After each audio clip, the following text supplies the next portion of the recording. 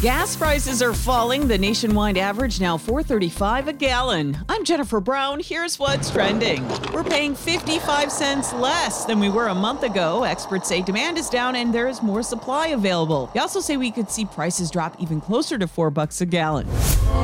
At the Newport Folk Festival, Joni Mitchell stole the show. She had not performed publicly since 2015 when a brain aneurysm nearly killed her. She's 78 now. Joni first did the Newport Festival back in 1967.